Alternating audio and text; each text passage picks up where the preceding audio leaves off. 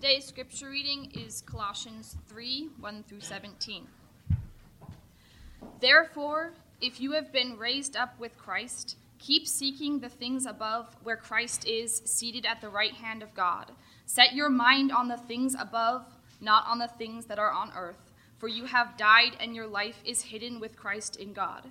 When Christ, who is our life, is revealed, then you also will be revealed with him in glory.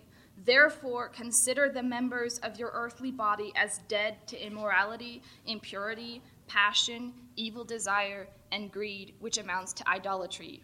For it is because of these things that the wrath of God will come upon the sons of disobedience. And in them you also once walked when you were living in them. But now you also put them aside, anger, wrath, malice, slander, and abusive speech from your mouth. Do not lie to one another, since you laid aside the old self with its evil practices, and have put on the new self, which is being renewed to a true knowledge according to the image of the one who created him, a renewal in which there is no distinction between Greek and Jew, circumcised and uncircumcised, barbarian and Scythian, slave and free man, but Christ is all and in all. So as those who have been chosen of God, holy and beloved, put on a heart of compassion, kindness, humility, gentleness, and patience, bearing with one another and forgiving each other whoever has a complaint against anyone. Just as the Lord forgave you, so also should you. Beyond all these things, put on love, which is the perfect bond of unity. Let the peace of Christ rule in your hearts, to which indeed you were called in one body, and be thankful. Let the word of Christ richly dwell within you, and with all wisdom, teaching and admonishing one another with psalms and hymns and spiritual songs, singing with thankfulness in your hearts to God. Whatever you do in word or deed, do all in the name of the Lord Jesus Christ, giving thanks through him to God the Father. Colossians 3, 1 through 17.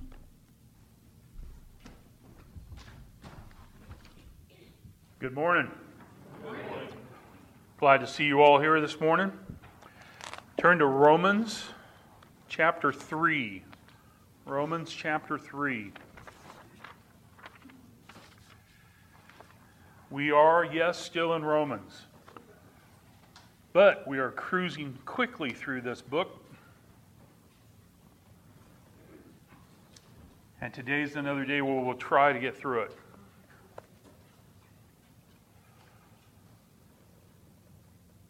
The fundamental difference when you preach on sin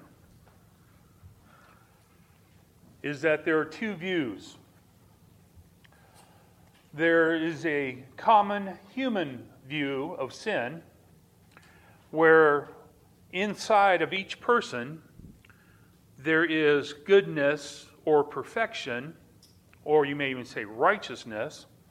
And then each person tries to develop that righteousness and find it and then become a good person. The other opinion comes from God, which is a little bit different. God looks at you and sees a person who has a sin nature, and therefore a sin nature that must be condemned.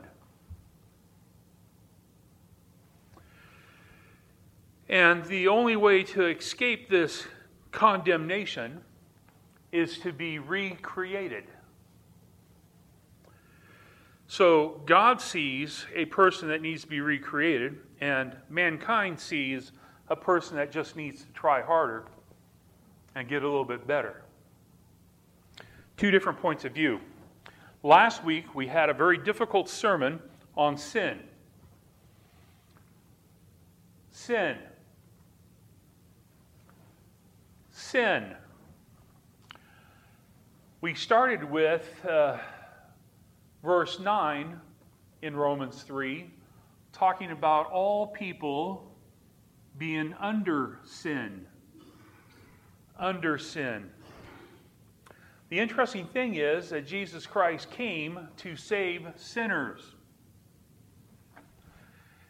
And if you think you're a good person and trying to become more good, you wouldn't call yourself a sinner. The first thing that requires you to be saved is to see yourself as a sinner. To realize that you have broken the commands of God and that you need a Savior. Jesus Christ came to save the lost, save sinners. This work is only done when you recognize your lost condition.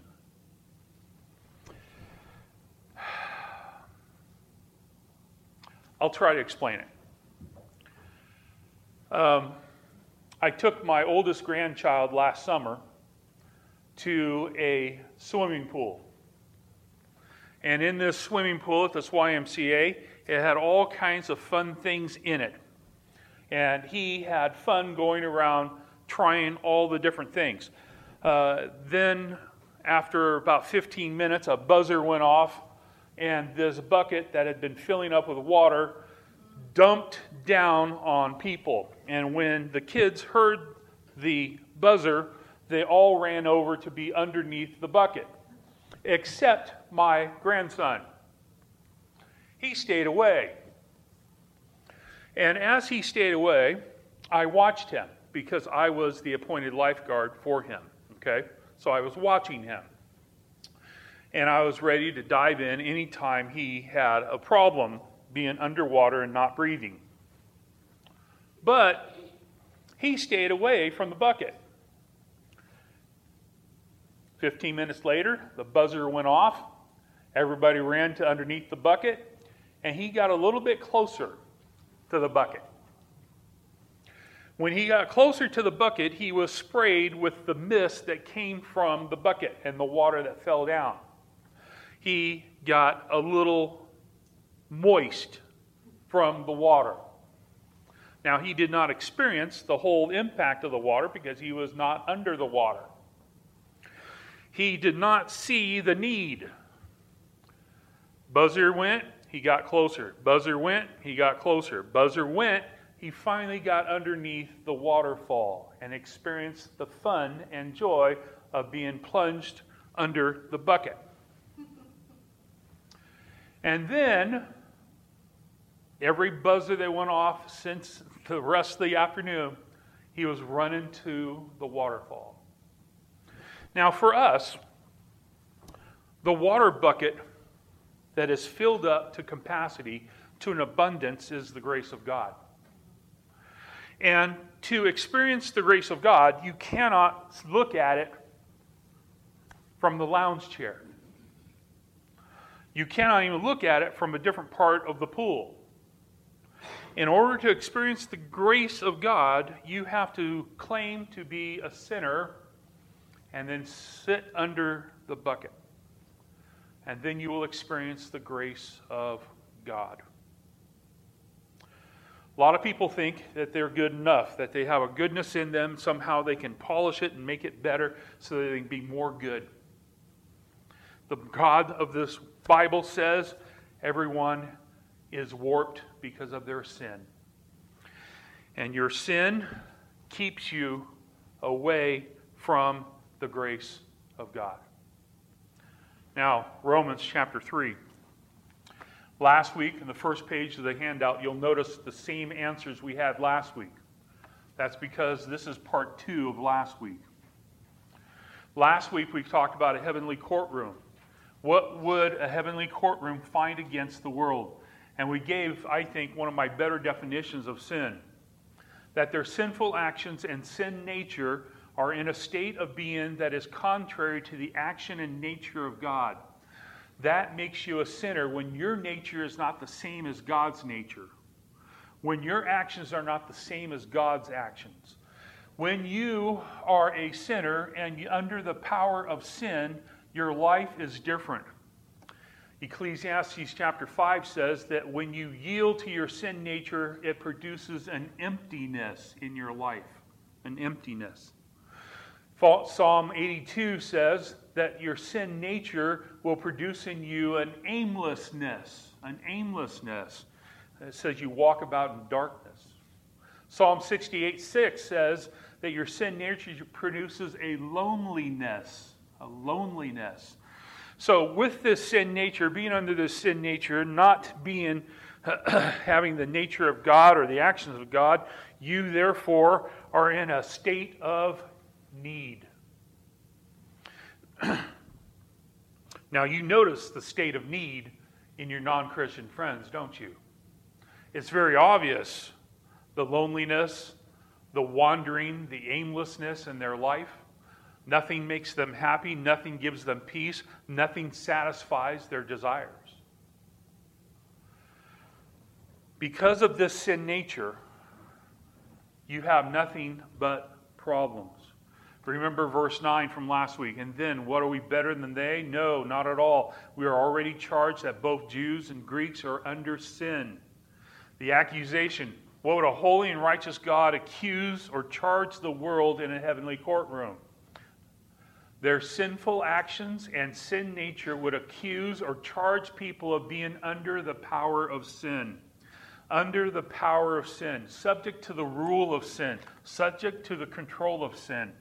You will be a sinner. The evidence. Last week we started with the evidence. We talked about justification. We talked about regeneration. We talked about all those things, reconciliation. We talked about all of that, and we left off at verse 13. Verse 13. Their throat is an open grave. With their tongues they keep deceiving. Poison of asp is on their lips. The evidence? The evidence is that the sinner does not comprehend the work of sanctification. The work of sanctification. That was the last point we had last week. And this week we're going to continue down that road of sanctification. Everything that we're going to talk about the rest of this time will be talking about sanctification. All these verses that he's putting together is trying to talk about your physical features, your throat, your tongue, your lips, your mouth, your feet, your eyes. The Jewish teachers of the day came up with 248 parts to your body, and they came up with each part being a part of sin. Sin. Emphasizing sin. You're a sinner because of the parts that you have. Your mouth is related to sins, which was a problem the believers had in Rome. When we get to chapter 14, which will be soon, when we get to chapter 14, we'll see they had a problem with their speech and their tongue and their talk and their messages to one another. But that's just an insight to later. Matthew 12:34 says, the mouth speaks out of that which fills the heart. The mouth speaks that which fills the heart. So, here we are. We're going to look at another list of sins, another quote from the Old Testament. He's going to quote from the book of Psalms. He'll expect you to know which psalm he comes from. He'll quote from the book of Isaiah. He'll expect you to know which part of Isaiah he's talking about. And he will talk more about our sin and how it's revealed to each person. Keep your finger in Romans chapter 3. Turn to Romans chapter 7. Romans chapter 7. Romans chapter 7.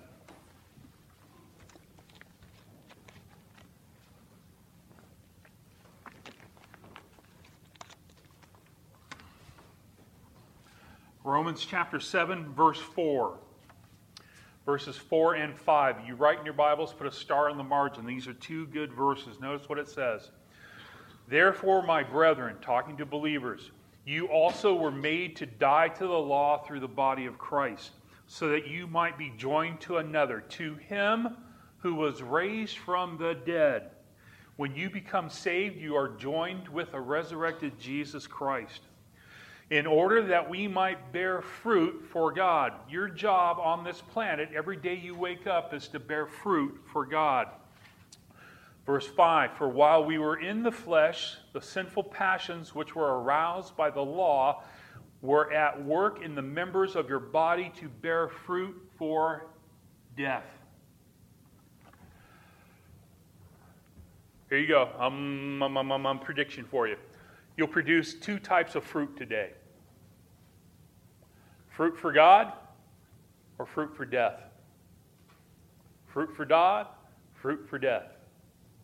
You will either produce one or the other. No middle ground. Either fruit for God or fruit for death. Turn back to Romans chapter 3. What will be the fruit for God or fruit for death that a person's life that has been a relationship with Jesus Christ and fears God will produce? What will he produce? His production will be seen in his words and his actions. Here we go. You ready? Here we go. Number 1.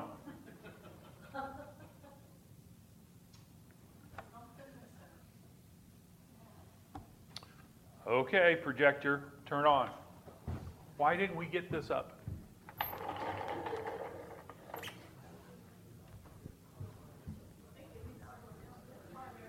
I saw they turned it off earlier. He did?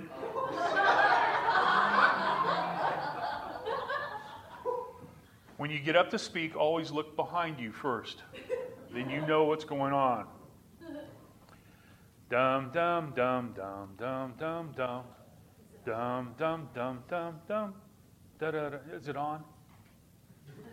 Jason, turn it on.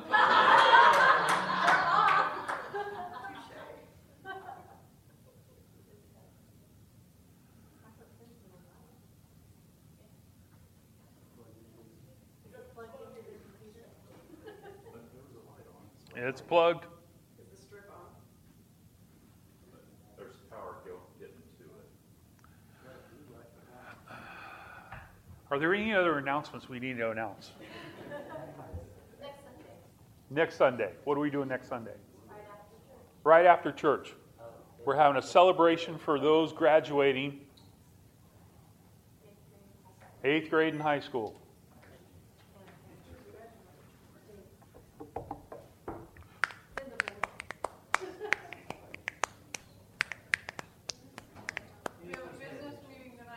There's a business meeting tonight. Here it comes. Here you go. Yay! There you go. That's the question I just said. Here we go. What will be the fruit for God or for death of a person's life that has a relationship with Jesus Christ and fears God? That's a long question, but it has parts in there. It has parts that you have to have in order to be a believer. In order to be a believer, you have to have fruit coming forth for God, and you have to have a relationship with Jesus Christ, and you have to fear God. You'll see how it works. Okay? Here we go. Number 1, verse 13. Their throat is an open grave. Their throat is an open grave. What has to happen? Number 1. 9 things we're going to look at today. The believer's words will be healing. The words that come from your mouth are to be healing to the person who hears them. They will be healing. They will not be death. They will not be an open grave. Paul quotes 5 Old Testament passages here. He expects you to know which passage. Their throats, from your words comes evidence that Jesus Christ, you have a relationship with him and that you fear God. Now, there are some of us that talk more than others of you. Okay? You understand that some people have more words they say in a day than you do. And they have a better chance of messing up. And they have more chances of producing sin because they speak more words in a day. Last week, I knew this passage was coming. And I prayed please God, please God, please God, give me a very easy week. Guess what happened? It didn't happen. Because he always wants to do something that will happen in my life that will be a perfect illustration of what not to do in the sermon. Speaking words. If you're going to make a bet on my sin this week, it'll have to do something with my words. Because I talk too much. Here he starts saying that your throat is not to be an open grave. The tenses are great. An open grave, perfect tense, continually open, always open, always open, always open, always open. Now, a grave should not always be open, but sometimes our mouth always is. We have to be careful what we say. We have to be careful that bad odors do not come forth with our words. The interesting thing about graves in that day was how they built them. So I got you a picture of a grave. This is a grave. That little kid is in the bottom of the grave. It's built into a stone, into a rock formation. And you build down vertically, and then when you get down a certain depth, you build a tunnel horizontally. And this kid is in the bottom of it smiling. Notice the rock that his hands are on. That's the rock you put up against the mouth of the tomb. Now, notice if you're walking along and weren't paying attention to where you're walking, and you happen to trip into this hole. This is how our words are not to be. Our words are not to be a trap to somebody else. Our words are not to be to hurt somebody else. Our words are not to get somebody corralled into a hole. Our words are to be healing. Could you imagine falling into this hole? Could you imagine an animal, a person, falling into this hole? Sometimes with our words we do the same thing. Sometimes we make a trap with our words. It's not to be. Our words are to be healing. Number 2.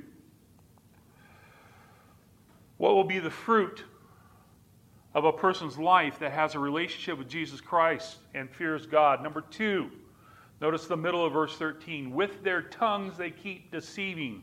With their tongues they keep deceiving. Here, continually, imperfect tense, you are not to be deceiving with your words. Your words are to be truthful. To be truthful. Do not deceive with your words. Imperfect tense. In other words, you deceive people with your words this afternoon. Monday you take the day off. Tuesday you deceive people with your words. And it's a continual activity in your life. You continually deceive people. You tell them something that is not necessarily true. Boy, that outfit looks good on you. Boy, that's a good haircut you got. It may even be flattering, but it may not be true. We're not to hurt people with our words. We're to be truthful, not deceiving with our words. We are not to be evil with our words. We're not to be hypocritical with our words. We're not to hurt people with our words. 3. What will be the fruit of a person's life that has a relationship with Jesus Christ and fears God? Into verse 13, the poison of asp is under their lips. Poison of asp is under their lips. The believer's words are to be controlled. The believer's words are to be controlled. You're not to snap out words out of control. You're not to be a viper. You're not to be saying the first thing that comes in your head. You're to be controlling your words. The Holy Spirit's to control your words. You're to have, by the way, God gave you words for a reason. You know what the reason is? So that you would praise God. You're not to poison people with your words. You're not to harm people with your words. Poison from a snake is rapid and certain, spreading quickly, producing death. Cleopatra, supposedly on her trip back to Rome as a prisoner, supposedly got bit by an asp, and she quickly passed away. One man found a rattlesnake. He kept it as a pet. He kept it, worked out well for about a week, 2 weeks, and he couldn't find it after that. Until one day he moved a piece of furniture and got bit. A snake is uncontrollable. They will always bite. They'll always hurt. Here's a viper for you. This is found in Palestine. This is what the state run of Israel snake is. Here you go. Viper. Viper. An asp. Always bites. Always poisonous. Always lifting up its head. Always sticking its fangs out into something to inject poison. Are your words like that? Are your words like that? Your words are not to be poison, not to be hurting. Verse 14. Whose mouth is full of cursing. Whose mouth is full of cursing. What will be the fruit of a person's life that has a relationship with Jesus Christ and fears God? Cursing there is not taking the Lord's name in vain. Cursing is where you have a public desire for the worst of a person. Where you desire the worst for a person. That's called cursing. Number 4. What happens? The believer's words are to be a blessing to others. We talked about this a few weeks ago. Words are to be a blessing to others. Your words are to bless, not to curse. Here it talks about your mouth being full. Used to describe a ship when it's full. Your mouth is full of cursing. You do not say what's good. You do not say what blesses. You say what's worse for another person. You dishonor humans that are made in God's image. When I was younger, in my 30s, the pressure of work kept me up at night. I couldn't go to sleep. So I would stay up too late on work days. And every once in a while, I'd be pushing the remote control, and I'd get to a preacher who had a late night show. And he was a funny looking guy, had a funny beard, a funny rocking chair, funny Bible, funny cigar in his mouth. And I would watch, and part of his routine was to curse the audience members listening to him. He would actually use curse words when talking to his congregation.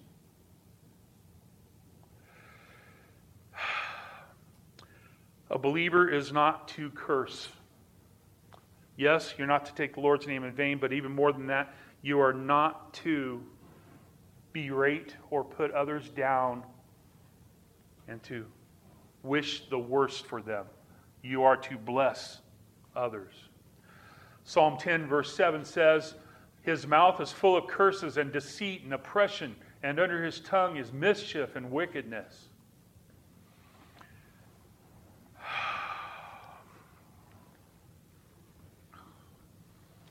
Okay, listen, preachers are not to be too transparent.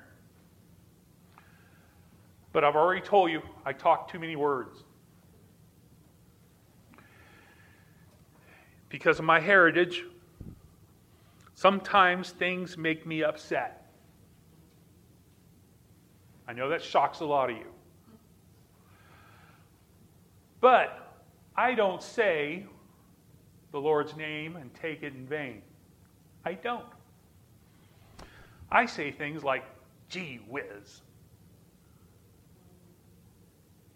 Which, by the way, means what? It's a substitute for taking Jesus' name. Or I will say something like, gosh darn it. Which is a substitute for God's name. Or, my favorite, when I'm really mad, I say dog breath.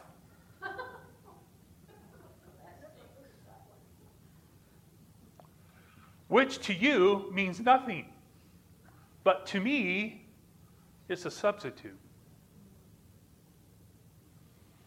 We have to be careful when we sound more like this world than they do. Be careful what you say. Be careful how you react to things. Number 5. What will be the fruit of a person's life that has a relationship with Jesus Christ and fears God? And fears God. Look at verse 14. Whose mouth is full of cursing and bitterness. And bitterness. Your words are not to be bitter. Your words are not to have something that has a bad taste to itself. Your words are not to be emotionally hostile. Your words, the believer's words, should be loving to others. You should not speak bitter words. You should speak loving words. Loving words. Hebrews 12:15. See that no one of you comes short of the grace of God, that no root of bitterness springs up and causes trouble, and by it many be defiled. You don't want bitterness in your words. You don't want your words to have a bitterness to it. You know, sometimes we sound like a church in here, and then we don't sound like a church when we get outside. I need you to think differently. Turn to Colossians chapter 3. Keep your finger in Romans. We're going right back. Colossians chapter 3, where the scripture reading was this morning. I want you to notice a couple of verses. I want you to notice a couple tenses. Colossians 3, verse 1. Colossians 3, verse 1. Therefore, which is an interesting thing. It really breaks up the book. He's talking basically theology in the front, and then chapter 3 he talks about practical application. Therefore, if you have been raised up with Christ, that's a big if. If you have been raised up with Christ, aorist tense. In other words, a point in time in the past. There was a time you remember you were raised up with Christ. You accepted Jesus Christ, your Lord and Savior. You began a relationship with Him. You began fearing God. You had a relationship with Him. It points back to the day of salvation. Raised up with Him, keep on seeking, constantly seeking. Imperative, command. You are commanded to seek the things above. Commanded to seek the things above. Every day you get up this week, you are commanded to seek the things above, where Christ is, seated at the right hand of God. All believers should display actions that pursue the pattern of heaven. This week, your words should be words that they will speak in heaven. It is words that will speak in heaven. This is not gee whiz. This is not dog breath. You do not do that or hear that in heaven. Our words are to be heavenly words. Verse 2. Set your mind on the things above, not on the things of the earth. Set your mind. Imperative, present tense, every day, active. In other words, you make the decision to set your mind on things above. It does not happen to you. It has an act of your will. You have to set your mind on things above. Keep your mind fixed, focused on heaven. Every single day, you have to keep your head focused on heaven. I knew it was going to be a bad week. I knew it. Preaching these passages just constantly, God has fun with me. I know it. Okay? I am sitting here. I get up Saturday morning early. I work until 9:30. I'm ready to go. We go on some errands. Okay? We take a trip to Target.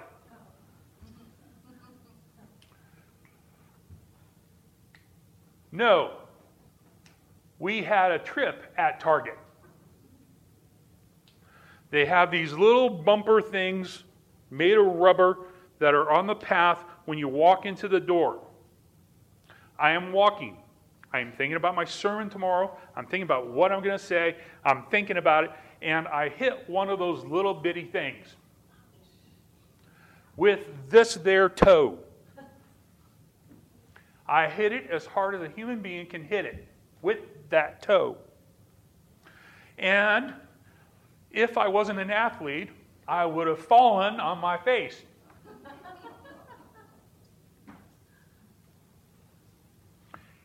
It was one more chance for God to give me an illustration for Sunday morning.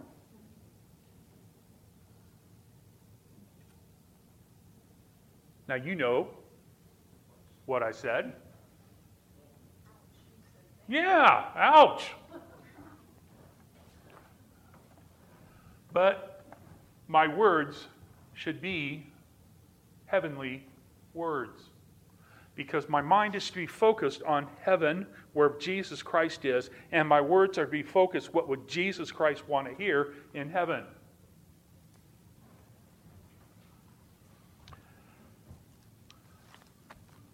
Don't trip at Target. Verse 15. Their feet are swift to shed blood. What will be the fruit of a person's life that has a relationship with Jesus Christ and fears God? Number six. Notice the change here. He changes from talking about words and he moves on to actions. Here he changes from Psalms into the book of Isaiah 59. And he moves to Isaiah 59, which is talking about the nation of Israel and the sin that's in the nation of Israel. Which, by the way, the same thing is occurring in Rome with the Jewish believers, thinking that they're better than the Greeks.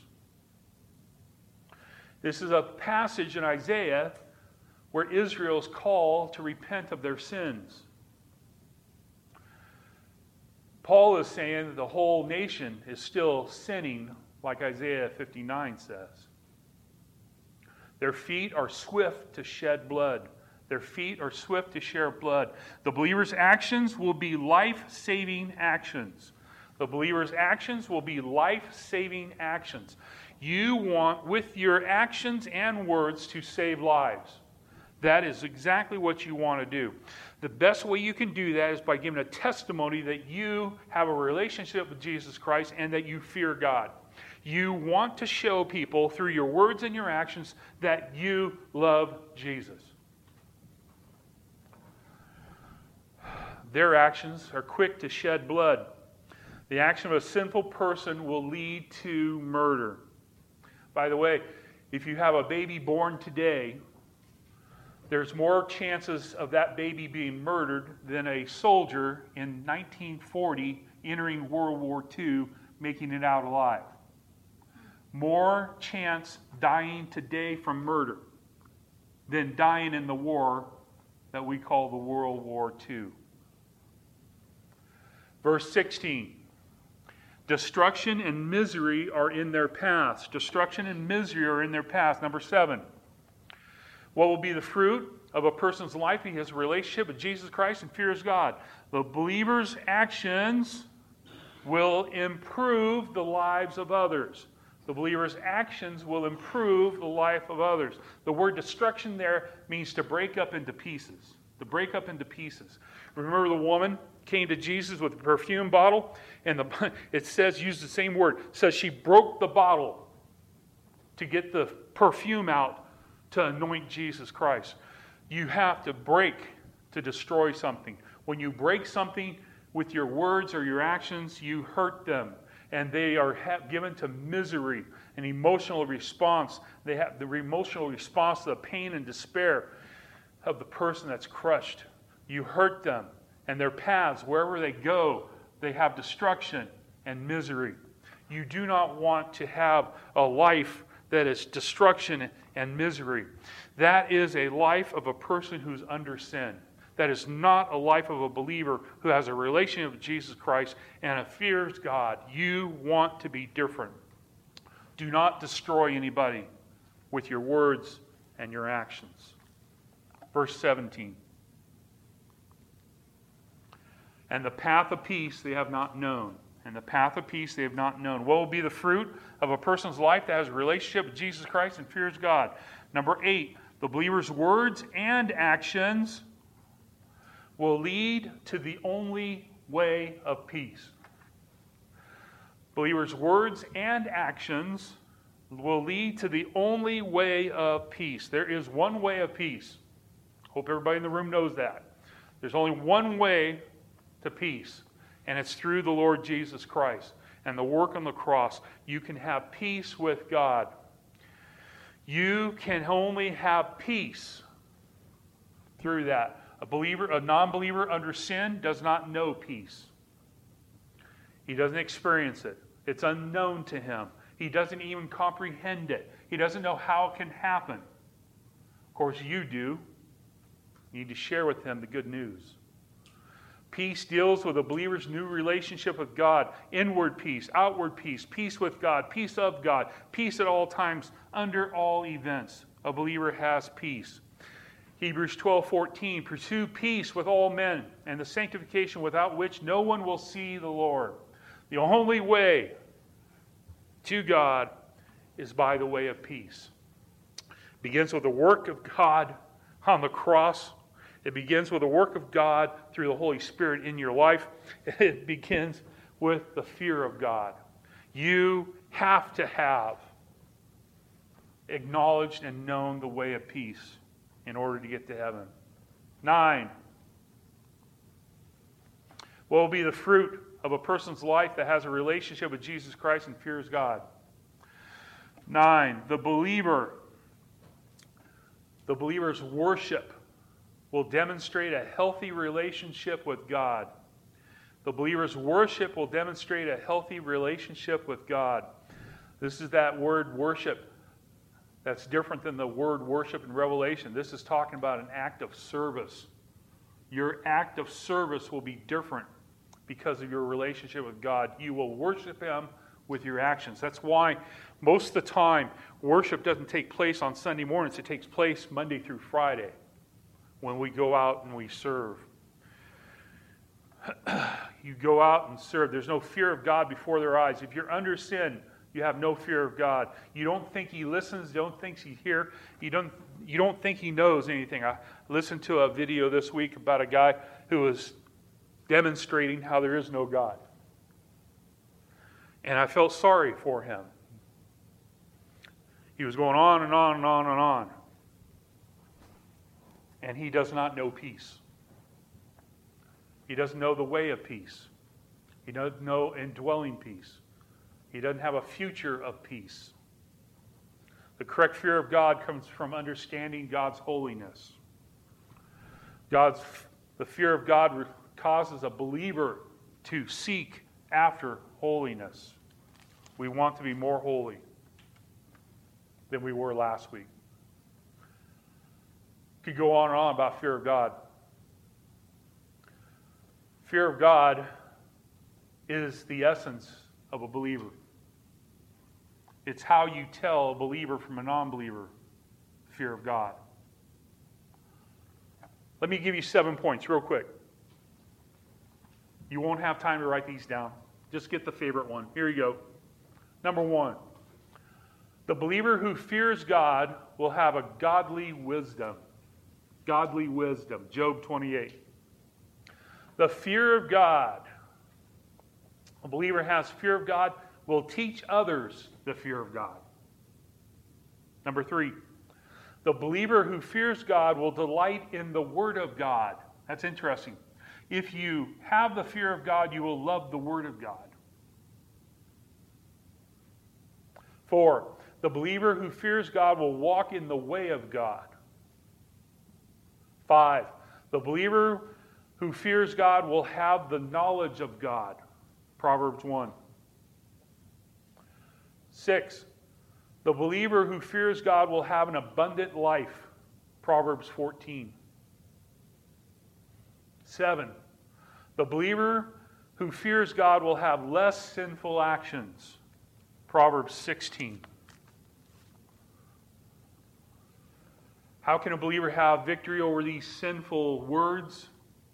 How can you have a better words come out of your mouth this week? You need to surrender your tongue to God daily. Seek to please Him with every word. Psalm 19. You need to seek to worship God with every word. Hebrews 13. You need to assume personal responsibility.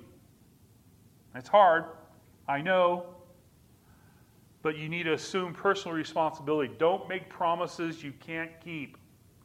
Don't make promises you can't keep. Don't make promises you can't keep. Matthew 5. Welcome reproof when it comes from somebody else about offending words. It's amazing. I say a word and I think it's non-offensive and somebody's offended. Okay? You got to be careful. Got to be careful. Ask for forgiveness for unloving words. Ask for forgiveness. Matthew 5. Don't make coarse jokes. Be careful with your jokes. Ephesians 5. Be very careful. Determined to give only a good report. Use only words that build up. Ephesians 4. Season your words with grace. Colossians 4. Here's a big one. Always speak truthfully. Ephesians 4. Application. This week, I need to grow in my sanctification. I need to control my words and my actions so that I grow in my personal fear of God, all by the power of the Holy Spirit, and produce fruit for God. I want more fruit for God. I want a harvest of fruit for God. I want to be able to trip when I go to Target and say, praise the Lord. I want to produce fruit for God. I don't want to use my words to keep somebody from heaven. The Jews thought they were saved because they were Jews. Paul's trying to correct that. That everybody involved is controlled by the power of sin, polluted, ruined, helpless. And that you need salvation from your sin.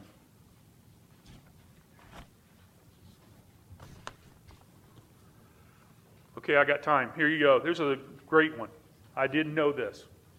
Now, if you all know this, don't tell me you know this. Just pretend like you don't know this. A snail. A snail. A snail.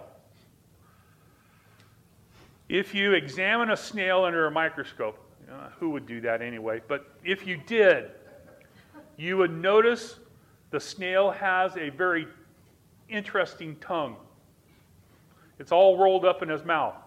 When his tongue comes out, on his tongue, he has 30,000 teeth on his tongue. Thank you. 30,000.